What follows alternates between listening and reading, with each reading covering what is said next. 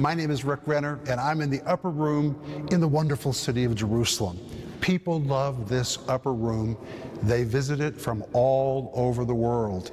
In fact, while I've been here today, I've seen so many believers. I've even seen one man laying hands on a group of people to receive the baptism of the Holy Spirit, and they spoke with other tongues. And I like that because this is also the room where Pentecost took place. The Holy Spirit has been being outpoured here for 2,000 years. But Jesus also served communion here, and he said to the disciples, "Do this in remembrance of me." And from that moment forward, believers have been practicing communion. We read about it as early as Acts chapter 2, where the Bible says the believers regularly met together and broke bread from house to house. I'm sure they were enjoying dinner together, but in addition to that, they were celebrating communion. We know from 1 Corinthians chapter 11 that the Apostle Paul instructed the Corinthian church. They were to practice communion. Communion was to become a major event of the church. And during the act of communion, we are supposed to experience the presence of God. It's more than bread and juice. When we partake of communion, God wants to reveal himself to you and me, to bring forgiveness, to bring healing. Wow, communion is so powerful. And that's what I want to talk to you about today. Stay tuned for a teaching you can trust, a message that will inspire, strengthen, and equip you with vital insights and understanding from the Word of God. Here is Rick. Thank you for joining us for the program today. Today, I'm here with Sister Denise Renner. Hey, sweetheart. Hi, Rick. Denise, today's the day. We're going to have communion together. Rick, I already feel his presence. You know, we've been saying all week that we're going to have communion on Friday. Well, this is Friday, and Denise and I have our bread already prepared. We hope that you have your bread prepared. We already have our cup filled with juice, and today we want to share this time with you. But before we do, I want to tell you that if you need prayer, we're here for you. Please call us, the number's on the screen, or send us an email. As soon as we hear from you, we will begin to pray for you. Friends, we know what it means to need prayer. We often need prayer. We have a circle of friends that we call when we feel a need for prayer, and we know they'll really pray for us. So when we tell you to call us or write us and we'll pray for you, we really know what that means when you call or when you write. And I promise you, we'll really pray. If you call, you will meet the most wonderful voice on the other end of the line who will put their faith together with you. Or when your email shows up in our inbox, we'll begin to pray with you. We sincerely mean this. Please let us know how we can pray with you. And we're offering you the series right now, which is called Insights on Communion. It's 5 parts. It comes in multiple formats with a great study guide. And today is the last day. We're offering you Denise's little book called Redeemed from Shame. This is a book that can set you free. If you've dealt with any issues of shame, this is the book you've been looking for. And because it's little, it means you can read it in one setting. By the time you come to the last page, you're going to be shouting because you'll realize you've been redeemed from shame. But today we're going to talk to you about the supernatural element in communion. Now, in yesterday's program, we talked about what it meant to be guilty of the body and the blood of the Lord, what it meant to partake of communion unworthily. And we saw that Paul taught in 1 Corinthians chapter 11 that many of the Corinthians were sick, many of them were weak, and some of them had even died because they had partaken of communion in a wrong way. Well, that's interesting because they were all going to church. They were all church people. These were people going to church. But if you study 1 Corinthians chapter 11 and the whole book of 1 Corinthians, even though they were going to church, the Corinthians had a lot of strife. They had a lot of mudslinging. They were fighting with each other. The Bible says they were even suing each other. They were taking each other to court. They were not behaving like people of covenant. Rather than walk in forgiveness, rather than walk in commitment with one another, rather than demonstrate the love of Jesus, they're fighting, mudslinging, strife, taking each other to court, and then they come to church and pick up the bread and drink of the cup and act like they're in covenant. They had no right to that table. They had no right to that table. Because in life, they were demonstrating they were not people of covenant. And as a result, a verdict was released against them. God didn't release the verdict. They just broke a spiritual law. God didn't have to do this. If you break spiritual laws, you will reap the ramifications of that. Many of them were sick. Many of them were weak. Some of them had even died because they partook of this table wrongly. Denise and I were just talking before the program today about people who come to church in adultery, in sin, and they partake of this bread and drink of this cup, not even thinking about the consequences of what they're doing. We need to understand this is very serious. And many times, people who partake of communion freely and wrongly, they really shouldn't partake of it, they reap bad consequences. But now here's the thing. If you're in right relationship with God, and if you're walking in covenant with others, as God has commanded you to do, this bread is healing. This bread is wholeness. This bread is provision. This cup is forgiveness. This cup is restoration. All the blessings of God are here.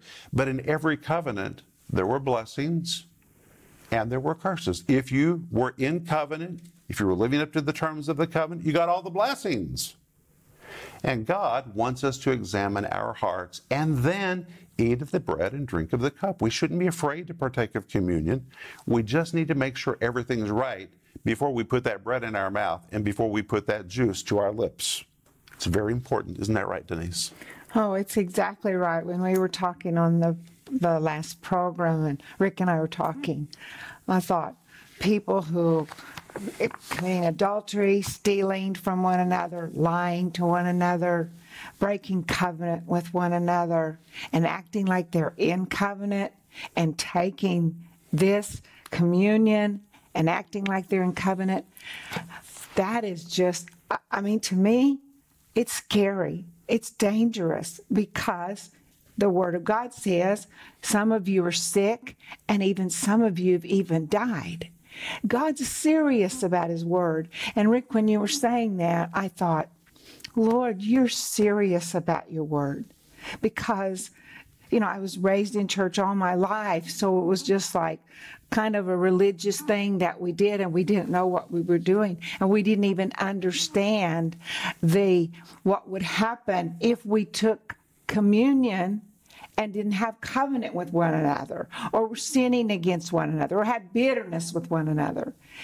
But as Rick said, there is the curse, but there is the great blessing, and the blessing is greater. And you know, if you have made a mistake in your relationships, or if you've not been faithful in your relationship with God, you're still a child of God. Of course you are. You're a child of God. God doesn't want you to run from this table. He just wants you to get your heart right, and then the door is wide open.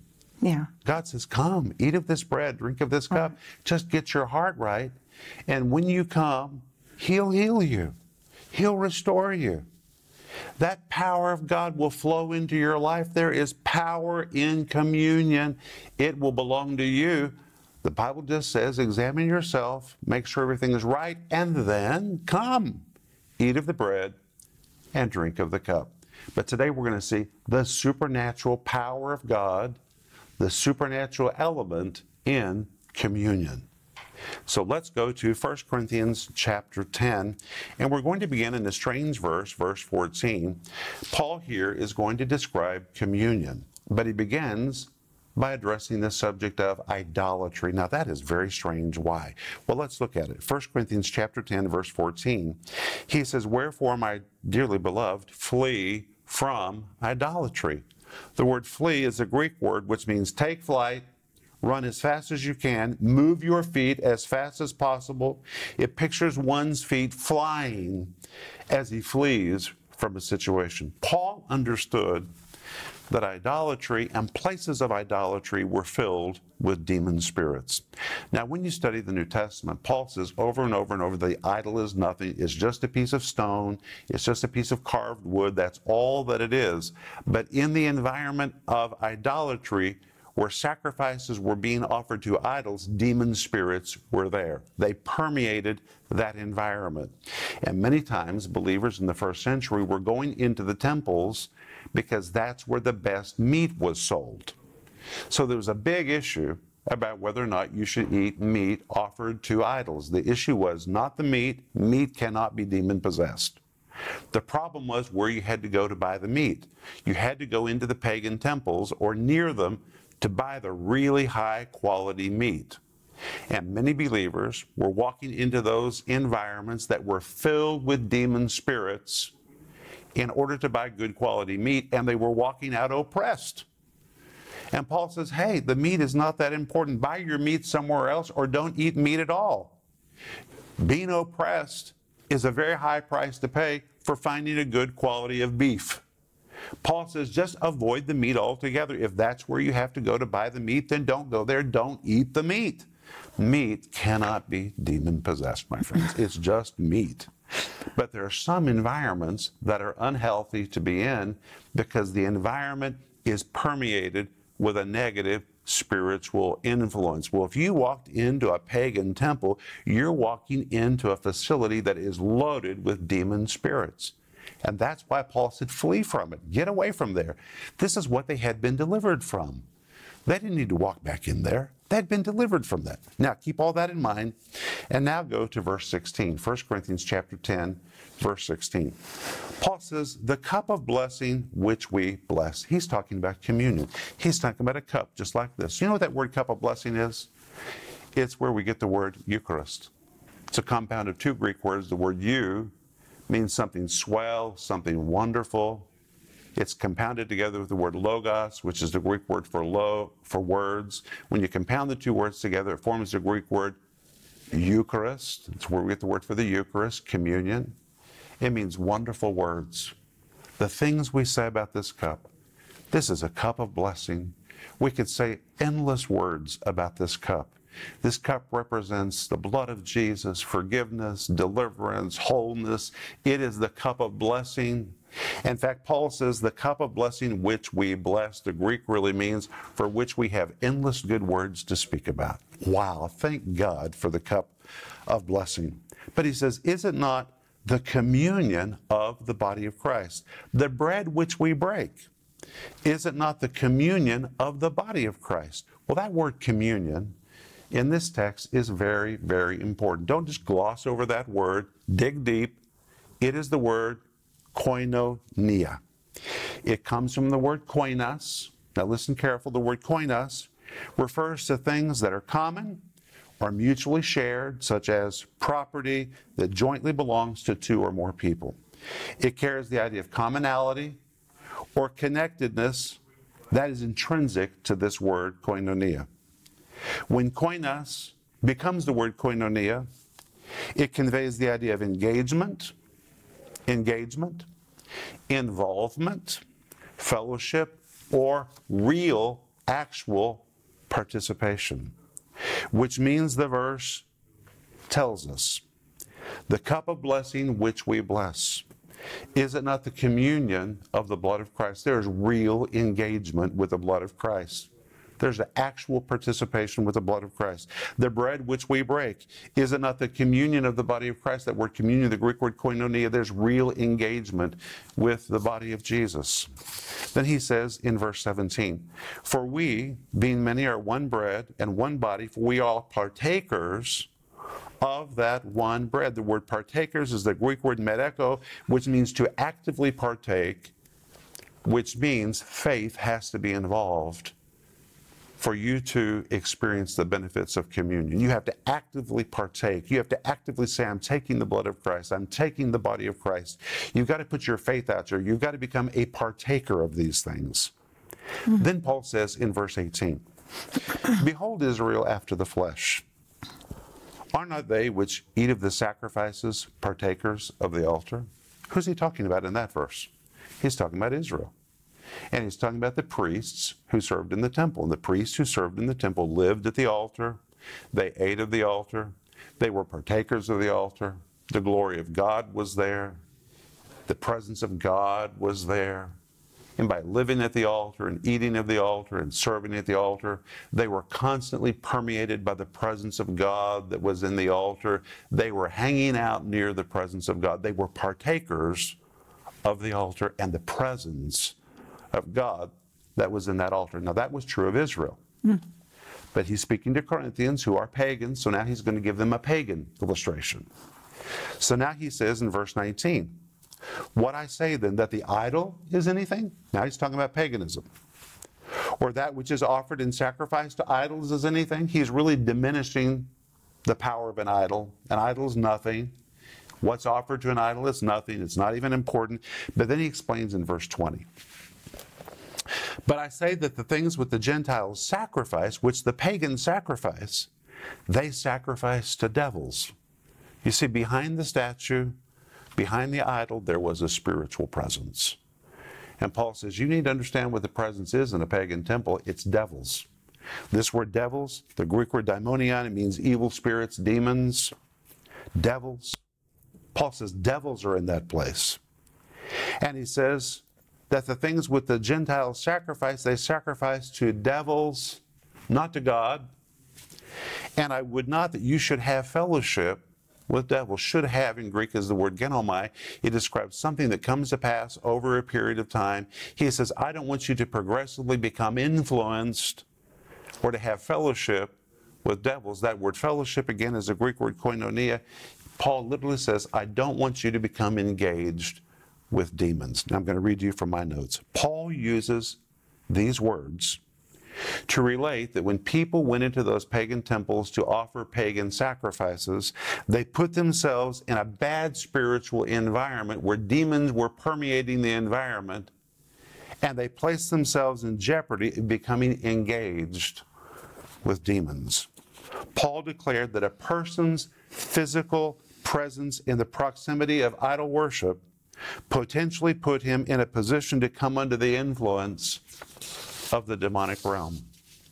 For some people, it could have happened very quickly. For other people, it would have taken place over a period of time. That's why the word genomai is used, to progressively become engaged with.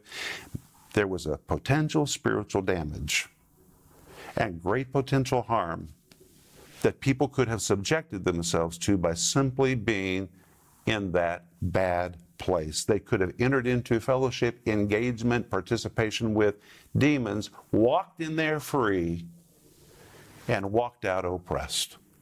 Paul says, hey, the meat is not worth it. That was the issue of meat, sacrifice to idols. I would translate it like this, and I would not that you should have participation with devils as a result of being in the atmosphere of idolatrous sacrifices and activities. But then look at verse 21. You cannot drink the cup of the Lord and the cup of devils. You cannot be partaker of the Lord's table and the table of demons. Paul says you have to make your choice. You're going to live for God or you're not going to live for God. You can't have both. You can't have both. And notice that he says, you cannot be partakers of the Lord's table. Partakers, again, the Greek word, which means to actively partake, which means for you to get the benefit of the Lord's table, you have to put your faith out there. You have to say, I'm going to receive my healing. I'm going to receive my wholeness. You got to put your faith out there. But the word table, the Greek word trapeza, this is so powerful. It is the same word for a table, a banqueting table, and it is identically the same word for a bank, which means just like a bank is loaded with money and you can make withdrawals, communion is loaded with God's goodness. Communion is loaded with healing. It's loaded with deliverance. It's loaded with forgiveness. Communion is a bank. It is loaded with everything that you need. If you've got your heart right, you have access to this bank, to this table, and if you'll use your faith, you can partake of it. You can make a withdrawal when you partake of communion. Isn't that powerful? Powerful. This is God's bank. Yes. Healing is in this bread. Yes. Wholeness is in this bread. Blessing, deliverance, forgiveness. It's all here. It is the Lord's table. It's his bank. But Paul says you can't do both. If you're going to be in covenant, you have to be in covenant. You can't be in covenant with God and covenant with the world. You can't eat of the Lord's table and eat of the table of demons. You just can't do both. But here's the thing that I want you to see. Just like when you would come to a pagan temple, it was permeated with demon spirits and you could be influenced. Paul is teaching us that when you come to the table of communion, the presence of God is here. The presence of God permeates communion. And when you come to the communion table, there is a supernatural element that is there. It is God's bank. It is loaded. And God wants you to make a withdrawal for anything that you need. And then he says in verse 22, do we provoke the Lord to jealousy? Are we stronger than he? Wow. We need to understand communion is serious with God. But this is God's table, and the presence of God is in communion. And there is an engagement with the body of Christ. There's an engagement with the blood of Jesus if you'll use your faith. You have to use your faith for this to happen. But in this table, there's healing in the bread. God's provision is in the bread. There's forgiveness, there's deliverance. Everything we need is in the cup. It's all right here. It is the cup of blessing which we bless. The Greek word eulogia, there's not enough words to describe how wonderful is this cup. And it's yours, and it's ours. And Jesus says, get your heart right, make sure everything's fine. Then come to the table, come to the bank, and make your withdrawal. If you need healing, take healing. If you need deliverance, take deliverance. Whatever you need, make your withdrawal from this heavenly bank. It's ours. It's yours. And right now we're going to partake. So I want you to reach for your piece of bread. Denise, here's a piece of bread for you. If you have your elements prepared, let's go to the bank today. Let's go to the table of the Lord. What do you need? Do you need healing? Jesus gave his body for your healing. When he gave that bread, he said, everything I have, it's at your disposal. All the promises of God, it's all at your disposal. Draw that heavenly bank right now. Let's partake. Father, we thank you for the broken body of Jesus. We thank you for the covenant that you made with us. And Lord, today with thankful hearts, Denise and I and our friends, we come to your table, we come to your bank, we withdraw the healing that we need, the wholeness that we need, the provision that we need, all the covenant promises you made to us. We make that withdrawal right now as we partake of this bread.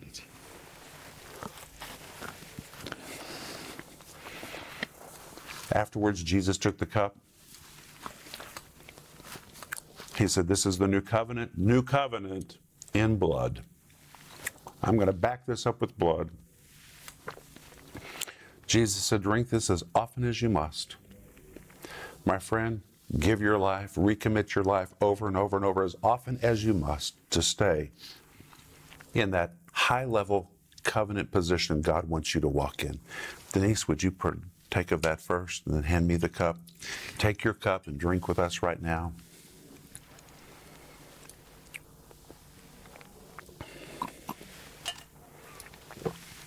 Thank you, Jesus. Now let's just thank him. Lord, we thank you for this cup of blessing. We thank you for everything you've committed to us. We thank you that you've invited us into covenant with you. You have brothered with us through the blood of Jesus. We thank you for it. In Jesus' powerful name and by faith, we partake in the body and in the blood of Jesus, and we withdraw everything we need for our lives. In Jesus' powerful name. Amen. Amen. Wow, this has been so great today. We'll be back in just a moment, and we're going to pray for you. Many churches have communion once every quarter of the year. But what is it really all about? In Insights on Communion, Rick Renner delves into what communion meant in the ancient world and why Jesus commanded all Christians practice it. People all over the world and in every Christian denomination often take communion without really understanding what it means. In this 5-part series, you'll learn what communion meant in the first century, what the symbolism of the bread and juice means, what the disciples understood when Jesus served them communion, what the spiritual and physical benefits of communion are for you today. Available in digital or physical formats, starting at just $10. Insights on Communion will teach you the significance of communion and how to activate its power in your life every time you take it. In addition to this teaching series, you can also purchase the book Redeemed from Shame. If you've dealt with issues of shame, it's time for you to walk free of it forever. In this book by Denise Renner, you'll learn that Jesus took your shame on the cross and you don't need to live with it anymore. If you want to walk free from the prison of shame that you've been in for so long, the answer is waiting for you in Redeemed from Shame. This powerful book can be yours for just $7. Order today to discover how to have the victory that Jesus wants to give you over your past and over the shadow of shame that has tried to hover over your life. Don't miss this special offer, Insights on Communion and Redeemed from Shame. Call now or go to Renner.org. Call or go online now. Friends, this is Rick Renner. Now, right now, I'm in the interior of the Moscow Good News Church. It is quite an amazing place. When you walk through this building, it's so beautiful, and it testifies to the grace of God and the provision of God in the giving of our church and of our partners. We built this facility debt-free, and because of that, the Moscow Church has never had the burden of monthly payments. All of our funds have been released to do the work of the gospel. And now we need to do that in Tulsa, and I call this Phase 3. And I'm asking you today to pray about joining us as part of the giving team for Phase 3, which is paying off the Tulsa facility. And the reason we want to pay it off is because then it will release funds for us to take the teaching of the Bible to the ends of the earth. And dear friend, right now, the Bible is so needed. And I know that that's my heart and that is your heart. And together, we can take the Bible to the ends of the earth. So please pray about joining us for Phase 3 to finish paying off the Tulsa building. And I want to say thank you in advance.